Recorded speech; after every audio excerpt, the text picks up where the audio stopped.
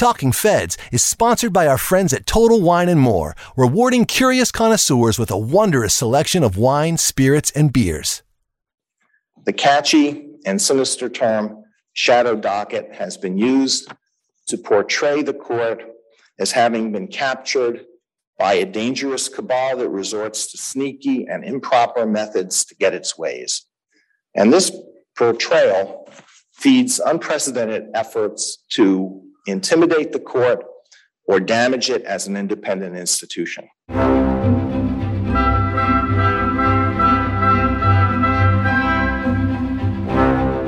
Welcome to Talking Feds, a roundtable that brings together prominent figures from government, law, and journalism for a dynamic discussion of the most important topics of the day. I'm Harry Litman. The Supreme Court starts its annual term this week at an extraordinarily fraught moment for the court and the country. In any year, the cases that the court has agreed to decide would put it in the eye of the hurricane. It will be hearing disputes about the separation of church and state, gun control, national security, and, for good measure, the most portentous abortion case or perhaps any case that it has heard in decades. The court embarks on this blockbuster term with public opinion at near a critical all-time low through some combination of the tempestuous confirmations of its newest three members and its own performance in the first full term with a dominant hard-right majority. The justices plainly have been stung by the sharp criticism, and we've had in recent weeks the remarkable display of a public relations pushback by several members of the court.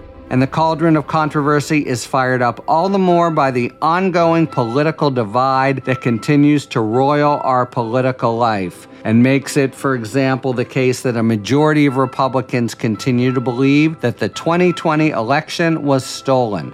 The new court has not had occasion to fully define itself. This is the term when the five must lay their cards down and show the American people who they are as a court and where they are willing to take the country. And while the hard-right majority can work its will as it chooses in individual cases, the consequences for the country's life and the court's political standing are hard to overstate. And to delve into the court's political role and standing in a pivotal time in its history and the country's, we have three superb commentators who are at once court experts and prominent national political analysts, and all returning guests to Talking Feds, beginning with Emily Bazelon, a staff writer for the New York Times Magazine, senior research fellow at Yale Law School, author of two national bestsellers, and co-host of the excellent Slate podcast, Political Gabfest. Thanks very much for coming, Emily.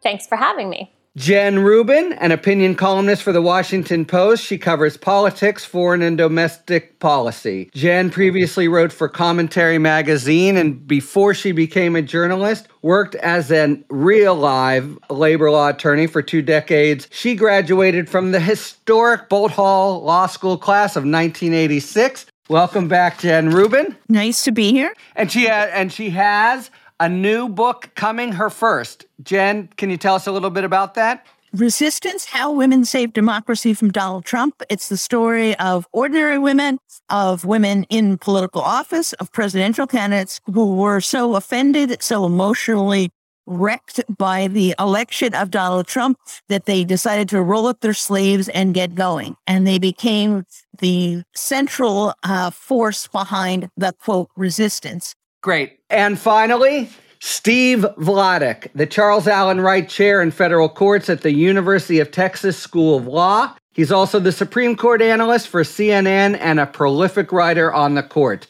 Just this week, he testified on the court before the Senate Judiciary Committee. He's the author and editor of a variety of publications and an elected member of the extremely prestigious American Law Institute. Welcome back. Always a pleasure, Steve Vladeck. Thanks, Harry. Now that I'm sinister and catchy, I guess that's a new sobriquet. Yeah. There you go. This week, you've become a meme, and I think the poster child for intimidating the Supreme Court. So we're glad to have you. Go easy on us if you can. Oh, I will try not to be, sinister, but I can't. Apparently, I can't help myself. Yeah. All right, well, there's a good bridge. Let's jump right in. Look, it's a platitude, but like most platitudes, it's got a lot of truth to it that the court's efficacy depends on its public standing. And as it enters this new critical, probably historic term, where does the court stand in the public's regard? Well, if you look at polls, and there are a few of them, and they're pretty consistent, support for the Supreme Court has been plunging. And for a long time, although institutions in America came under heavy criticism, the court seemed to rise above that and sustain the public's support, both over the last few years and really just in the last month. You've seen a plunge in its support. And I'm sure we're going to talk about the reasons for that. But I think to assume that the court is immune to such criticism or indifferent is absolutely wrong, as we have seen over the last few weeks. And we can decide whether we think their rebuttals are effective or not. But boy, do they care what the public thinks. And look, just to underscore the numbers, I mean, if you look at the Gallup historical trends, first of all, interestingly, it took a real plunge after 2001 and Bush v. Gore, when 2/3 of the public or more supported it. But now it has reached a new low. So what are the reasons for this, and including the very recent decided dip? I mean, I don't think we know what the reasons are, right? It's hard to tell what exactly the public is responding to. The justices, from their reactions, seem concerned that the public thinks that the court is acting like a bunch of politicians. So we have Justice Breyer with a whole book about how the court obeys the rule of law. He doesn't like it. Or at least a half a book. Half a book, a short book. Should we call it a pamphlet? So Justice Breyer has been out and about defending the court and admitting that his timing is a little tricky given some of the court's recent activities, especially in allowing Texas to effectively ban abortion with what Steve has called its shadow docket, which means that the court is operating without the normal arguments and briefing and detailed opinions about its reasoning. We have Amy Coney Barrett protesting, saying the court is not a bunch of partisan hacks. And then I'm really curious about, Steve, and all of your takes on this. We have Justice Alito making quite a fiery speech this week, attacking Steve, really, I would say, for coining this shadow docket term and saying that there's this very dangerous idea afoot that the court is doing things secretly, that it's an attack on judicial independence. And so to me, what's interesting about this is like, the justices are not elected. They don't have to care about their polls, but they care about their polls. I mean, we're really seeing that. I think they super care. I mean, they always care, but now that they are out on the hustings, it really is remarkable. And I wanted to note a clear distinction in the Alito speech and the Barrett speech, where Alito was very thin-skinned and actually assailing the court's critics for their supposed bad faith and just caring about results. There's so much to say here. And you know, Emily, I think, is right on the money that one of the many takeaways from the Barrett, Breyer, Thomas, Alito speaking tour is that they're reading their press.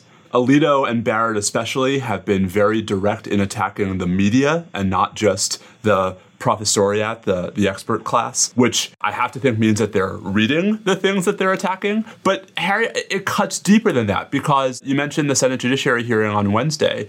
This was a talking point for the Republican senators, too, that anyone who has the temerity to criticize what the court is doing is arguing in bad faith. They're seeking to delegitimize the court, as opposed to actually asking, is the court doing things that might justify some of this criticism? It can't possibly be that the court is deserving of any of this criticism, and yet we have data that suggests that the criticisms are valid. We have public reactions that suggest the criticisms are valid. We have 3 incredibly contentious confirmation processes, 1 non-confirmation process, to suggest that the criticisms are valid. So I think if the question is why this is happening from the justices' perspective, like why are they going on a speaking tour, it's because, Harry, this is an existential threat to the court. And if you are a conservative majority that wants to be able to take that conservative majority out for a spin, you need a legitimate court to do it, and you need public approval to do it. And so if you're not going to confess your own sins, you've got to find a boogeyman, and the boogeyman becomes either the press for accurately reporting on what the court is doing, or people like me who try to convey to the public in maybe more academic terms some of the downsides of what the court is doing.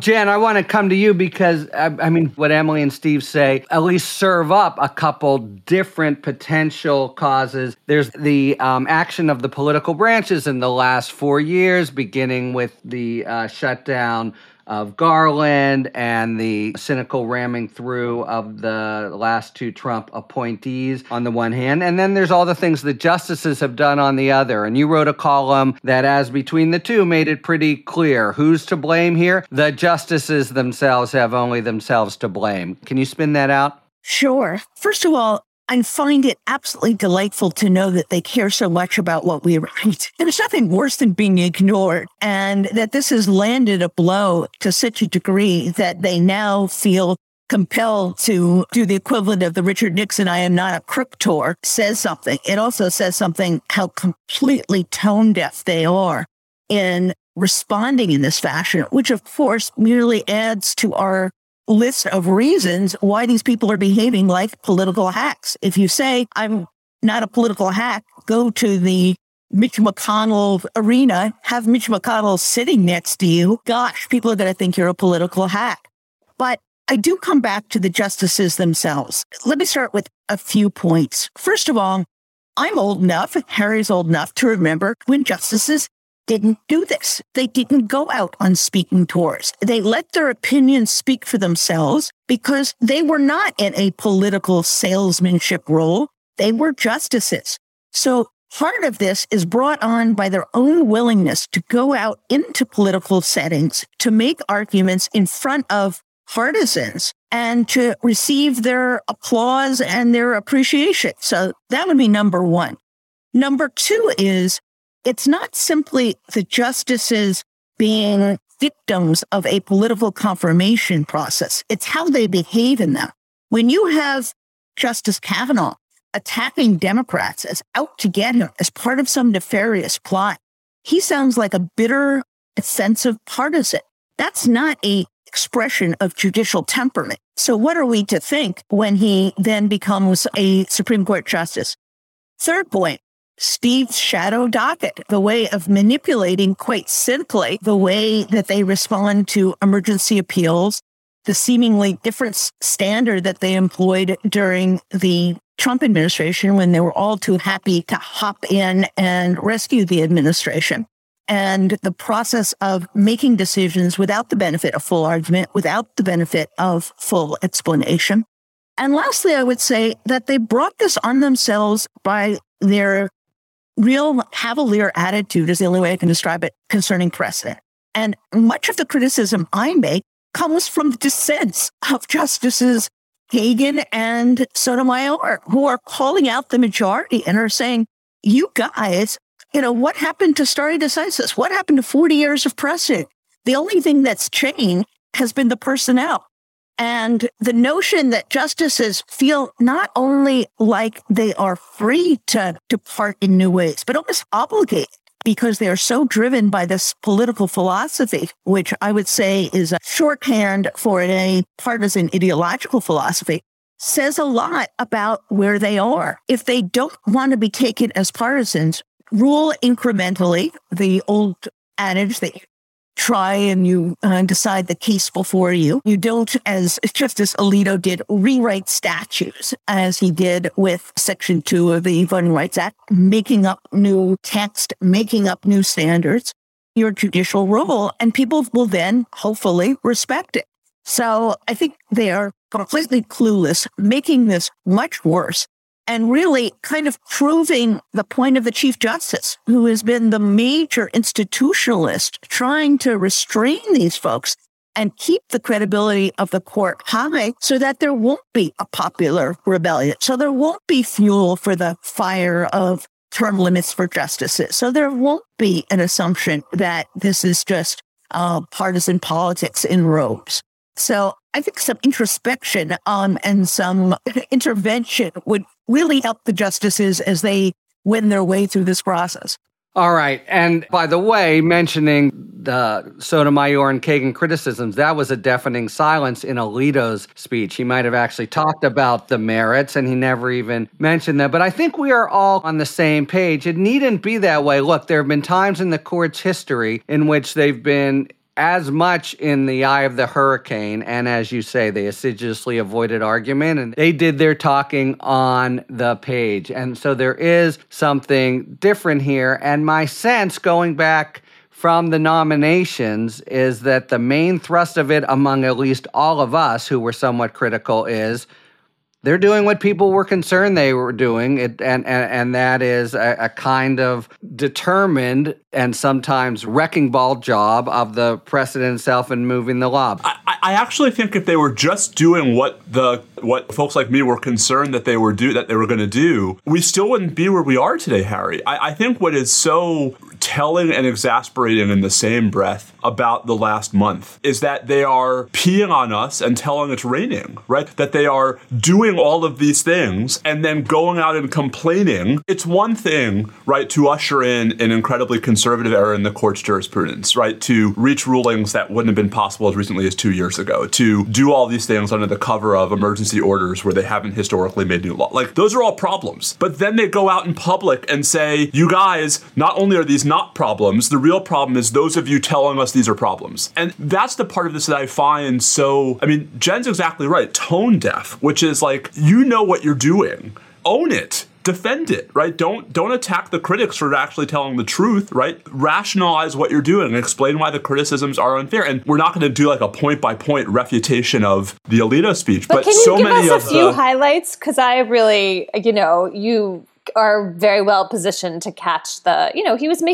he made some errors, to be kind about it. So there were factual errors, there were analytical errors. He purported to describe the, quote, 10 criticisms of the rise of these emergency orders, when about 6 of them are not criticisms anyone actually makes, and the other 4 he misstated, right? His evidence of why these criticisms aren't fair were outlier rulings that don't align with those as opposed to the overall pattern. Emily, my favorite, right? He responded to the criticism that these rulings are coming late at night by suggesting that the SB 8 ruling had to come because the law was going to go into effect at midnight, even though the court had let it go into effect the previous day at midnight. And so, I mean, some of that could just be sloppy research by his clerk. Some of that could just be... He was there for that, Steve. It's not that long ago.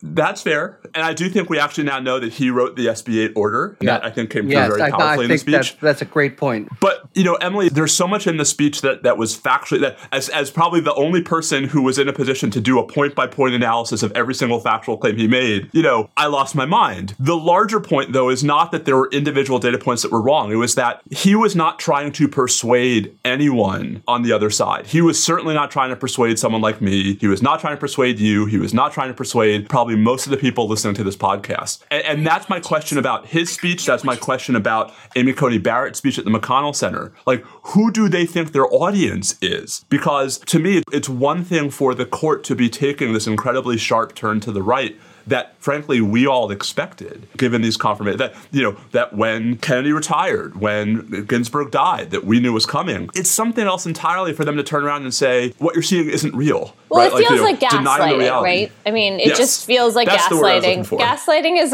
when you're experiencing it, it's deeply frustrating. I wanted to just drill down on the Texas case for a minute, because I think it exhibits what you're talking about. And maybe it was you, Steve, sorry. Someone tweeted last night that listening to Alito, it's as if the court has forgotten how to do administrative stays. It was Ian Milhiser. Thank you for giving Ian that. This is a thing that happens. The court gets asked to decide things in an emergency fashion. And in previous cases of abortion restrictions going into effect, the court has absolutely known how to stop a law from going into effect while they figure out whether it's constitutional or not.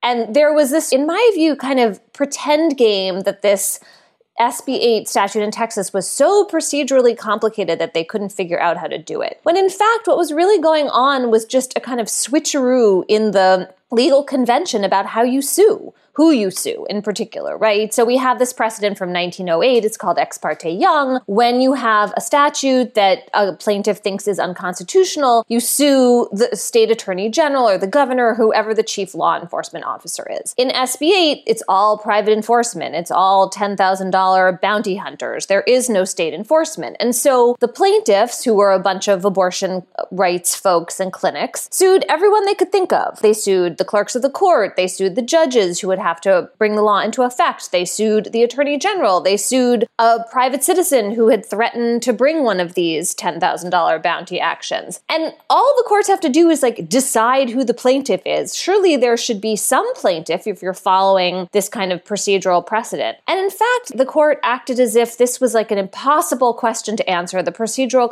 complexity of it meant that the plaintiffs were likely to lose on the merits of the procedural part, even though the statute under Roe versus Wade, until they overturn or hollow it out, is on its face unconstitutional. It was kind of a farce. And so you're right, Steve. I think what's difficult is to then listen to Alito, Barrett, and I would include Breyer in this group as well, tell us that this is business as usual. They're not politicians because they don't always come to the outcome that is good for Democrats or Republicans. And it's such a narrow definition of what it means to be political actors at this moment in which they are really pushing the envelope. It's hard to swallow. And as Steve has mentioned, not just a farce, but patently inconsistent with their treatment of shadow dockets in other cases. All right, it is now time for a spirited debate brought to you by our sponsor, Total Wine & More.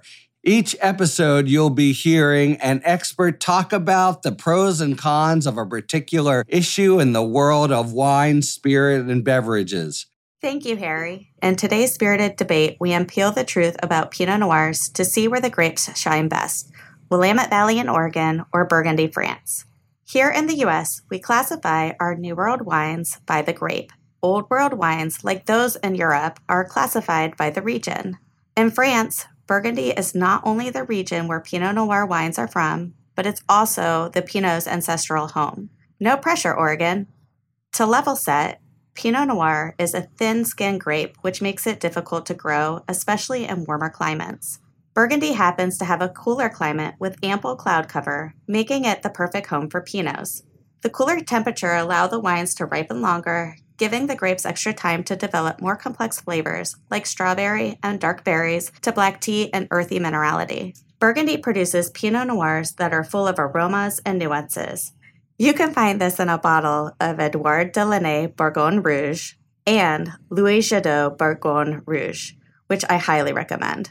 If we hop across the pond, we have Pinots from Willamette Valley in Oregon with similar cloud cover, climate, and soil composition as Burgundy. Oregon produces smooth and fruity wines that are slightly earthy and most definitely tasty, giving the region of Burgundy a run for its money. Some of my favorites are the Samuel Robert Pinot Noir and Domaine Drouhin Pinot Noir. You can find all of these at Total Wine & More, where we have a huge selection of Pinot Noirs from Oregon to Burgundy, plus wines from every region in between. All that's left now is to reach up to our shelves and pluck one out for yourself. I just wanted to double back and say something that has changed since previous days when the court didn't go out and talk, and it has to do with Emily's point about the audience. I think today, justices, even post-confirmation, themselves inhabit these separate silos where one goes to a certain conference and is lionized and heroic there. Others go to different ones or best don't go at all. And that's part of the divide here. Part of the hypocrisy here is that there's a duet or a dance, a tango going on between the activists in Texas who devised this diabolical scheme precisely because they could avoid judicial review. And then Alito sort of play acting through this charade and saying, oh, yes, that would be the reason that we can't decide it. So there's this shadow boxing or the shadow duet between the activists and the court as if this was choreographed in advance, which in some sense it was, because they are no longer at this point looking to simply get rulings on the merits. It's not enough for them to say, here's a statute. We think Roe is unconstitutional. We think the court has been wrong for 45 years. Here it is.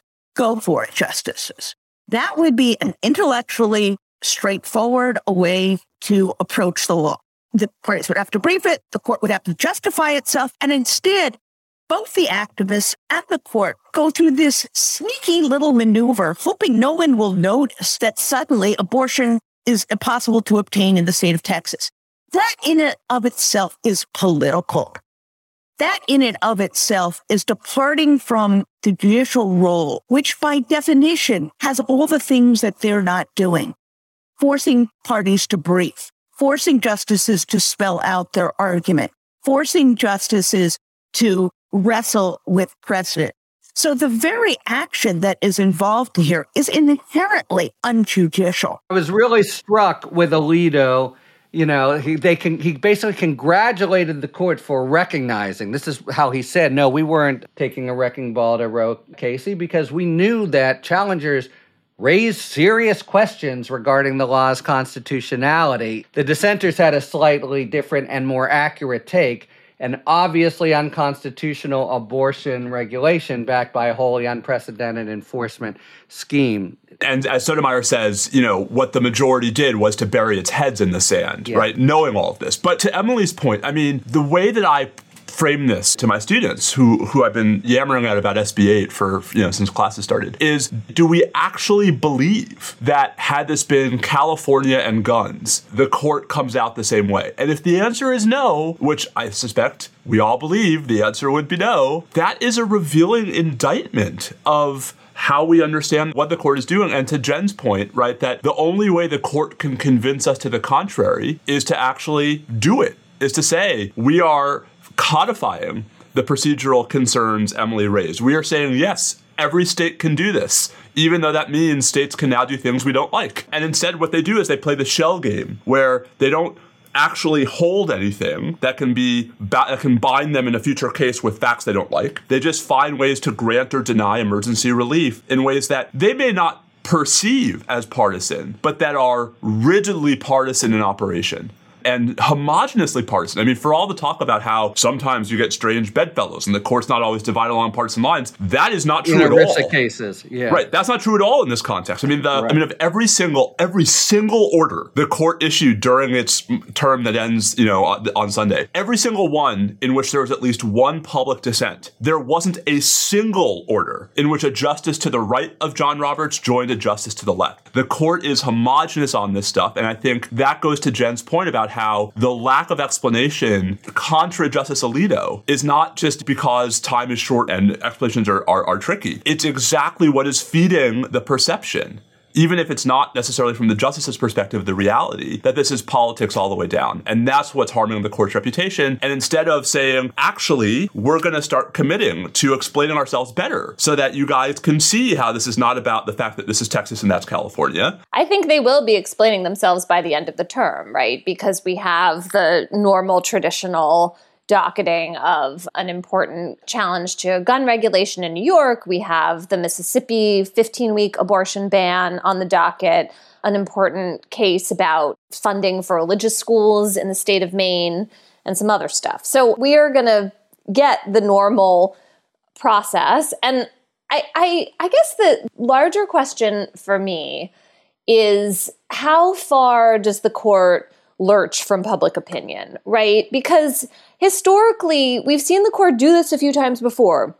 The 1850s and the 1860s, painful departures from where society seemed to be going, affecting the court's ruling on, denying citizenship to Black people at the time, etc. And then you see in the 1860s, the number of justices on the court changed 4 times, 3 times. Like, Congress was responding to what the court was doing. Then you have the famous Lochner decision, which really shuts down social legislation protecting health and safety in the workplace, and not an immediate response to that by the American public. But then you have, during the New Deal, most famously, the court starts striking down FDR's signature pieces of legislation, and then the justices themselves pull back, right? FDR threatens to change the number of justices once again, and it's a justice switching sides and then a bunch of retirements of other justices that really pulls the court back from the brink. In the 60s, the Warren Court, in a liberal direction, gets out of sync with public opinion, probably contributes, in a sense, the backlash to the election of Richard Nixon. And you see the composition of the court change. You see Republican presidents get a lot of appointments. And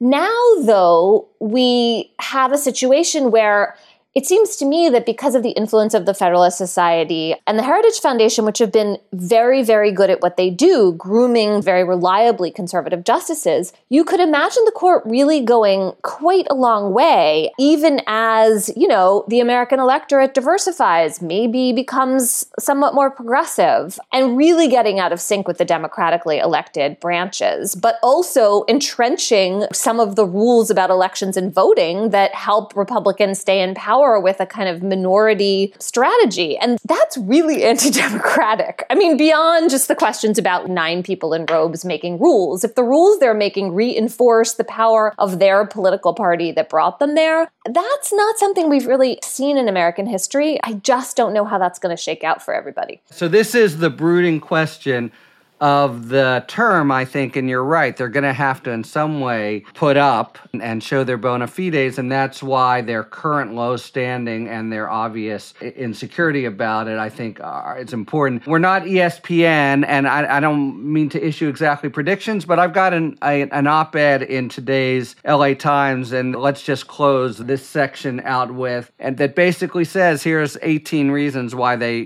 themselves wouldn't want to overrule Roe v. Wade, but now on the other side, they took the Mississippi case. And that seems to me to be an indication that's very hard to rebut that they are spoiling to overrule. Any comments or any ways in which there's a flaw in the reasoning that anyone want to point out about what we may be seeing in their abortion jurisprudence this term? I think after this last display, they are going to be careful not to issue the words Roe v. Wade or Casey is overturned. They're not going to go there. They figured that much out. But instead, I think it's going to be this salami slicing process of narrowing what is any sort of constitutional core for abortion rights. It's going to be fascinating to see how they do it.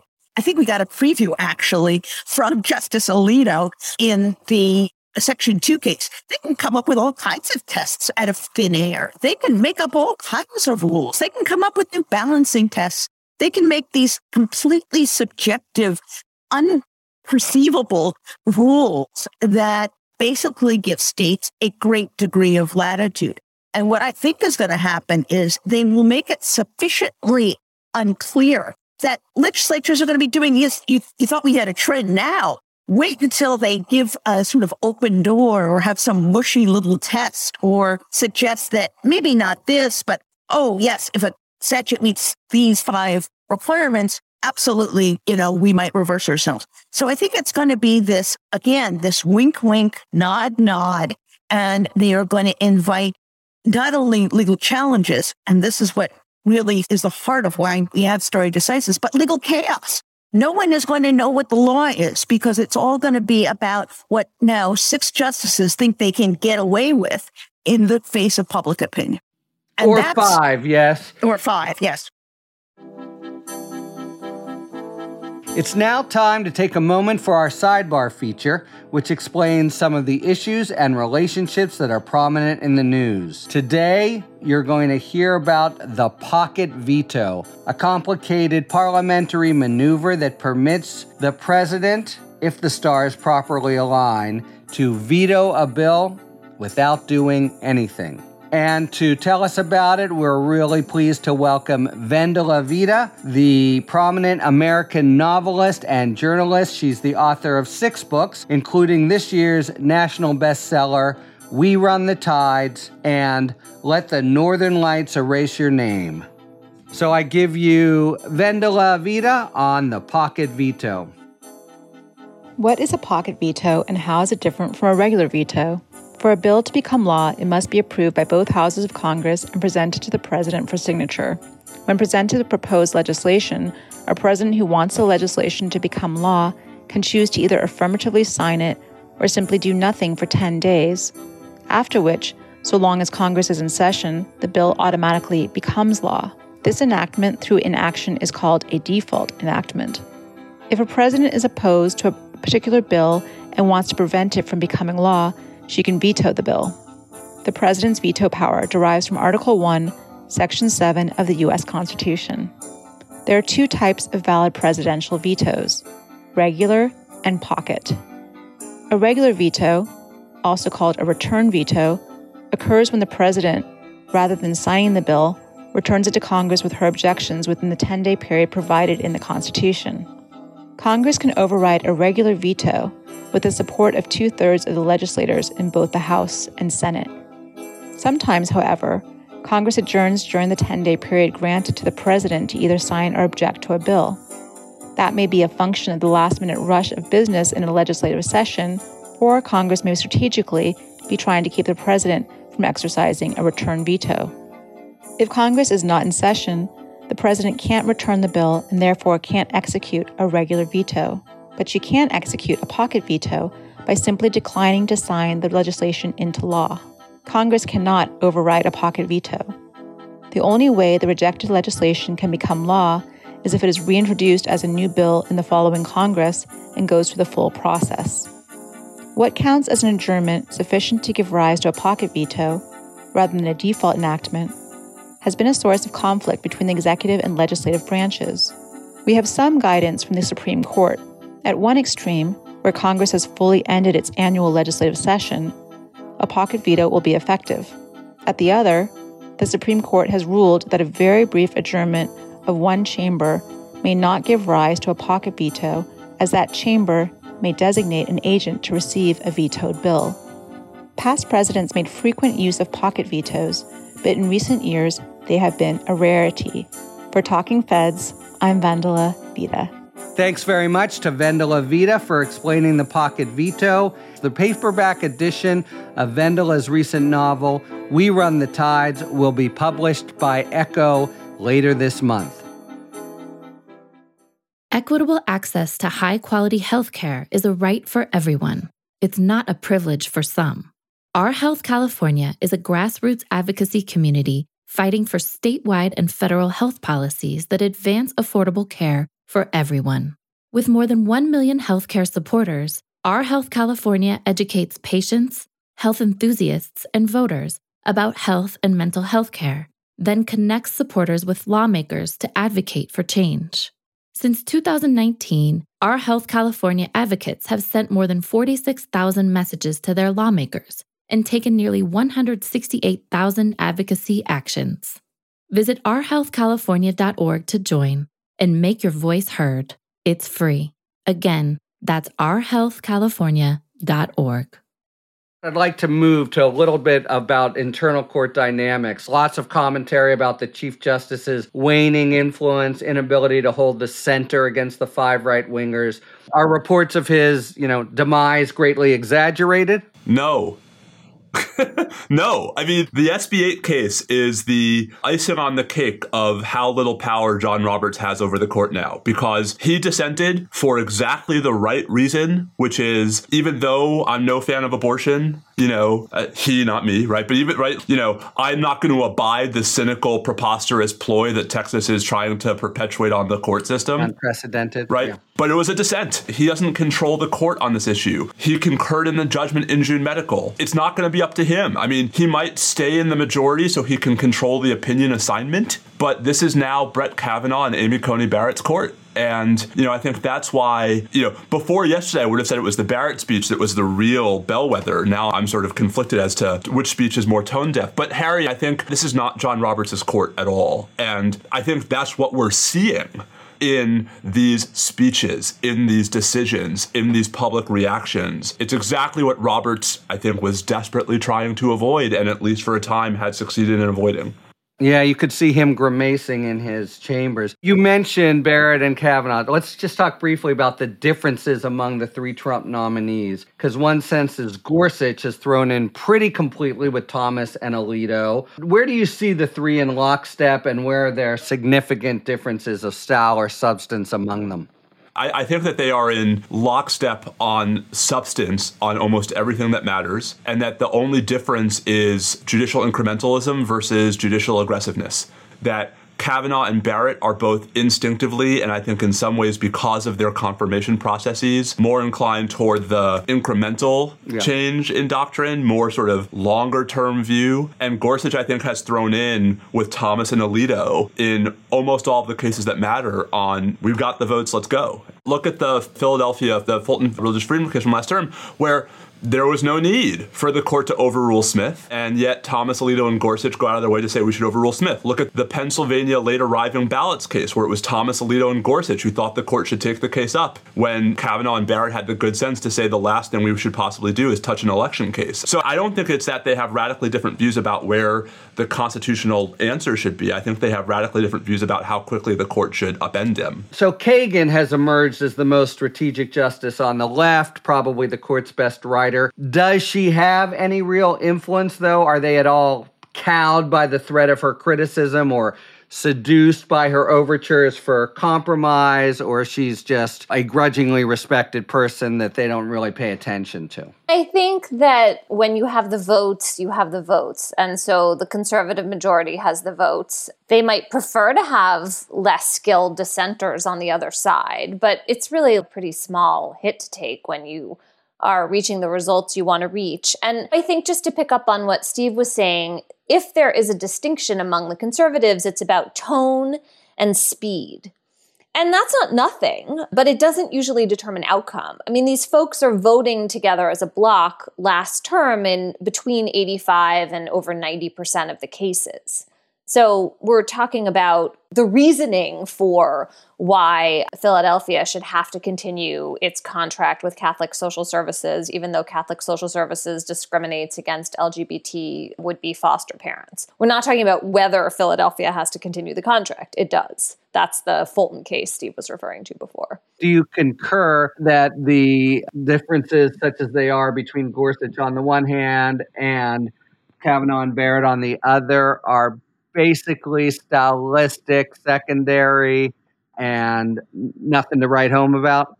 In general, yes. Every once in a while, you get an outlier. In the Title VII case, for example, Gorsuch actually decided to read a statute and sort of go through a parsing as to whether Title VII, the 1964 Civil Rights Act, covered LGBTQ gender identity cases, to the great alarm of the other conservatives who thought this sort of thing wasn't allowed. That, I think, stood out because it is such the exception to the rule. And of course, it wasn't a constitutional case, it was a statutory case. So in general, I agree. I do think, however, that Kagan does push their buttons in a particular way. And, I go to the case 30 districting case, where basically the justices don't understand statistics and don't understand math. And she's at pains to explain to them there are these computer things now, and they can generate all sorts of models, and you can really tell what's within an acceptable range and what's not. And I think that's what dissents do. They basically show up the weaknesses, the leaps of logic. And because we now know the justices are very sensitive about being called out, I think there is some impetus for them to respond in some fashion. Now, maybe they just ignore her, but I think more likely they're going to have to start responding in some coherent fashion. Does that change the outcome? No. Does it get us back closer to where we should be in terms of judging? I hope so. And I would add one thing. The start of the Scalia, and now it's gotten totally out of hand, and that is the kind of mud throwing via, footnotes and other things between the justices. If they don't want to be treated like partisans, stop insulting each other in kind of schoolyard ways and assuming bad faith of the other justices.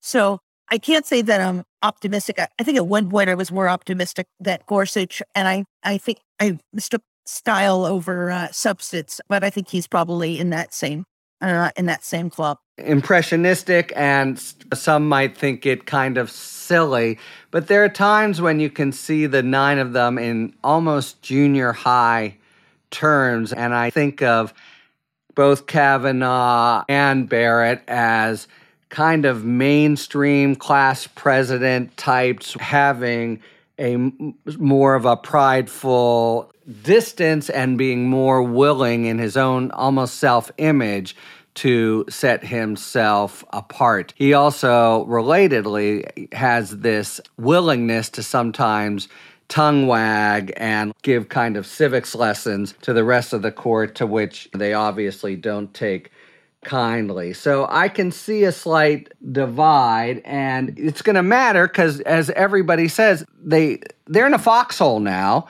and the fire's already started before the really big events of this term, and you would think a kind of sticking together ethos would be important. On the contrary, though, I think you're getting maybe Barrett and Kavanaugh together, and now a little bit of divide that I thought would have been less apparent between Kavanaugh and Roberts on one hand, and then the two of them and Gorsuch on the other. So you have plausible ways of breaking down the court in a 3-3-3 way, in a 2-1 way, etc. I, however, agree that those potential stress points will matter more in not the biggest ticket cases, but as Steve has said, and it's a really important point, there are very important cases about, say, executive power or administrative agencies where the divides might emerge and people don't realize the import of the rulings until after they've been made. This goes back to the conversation, though, about sort of the dissents and what the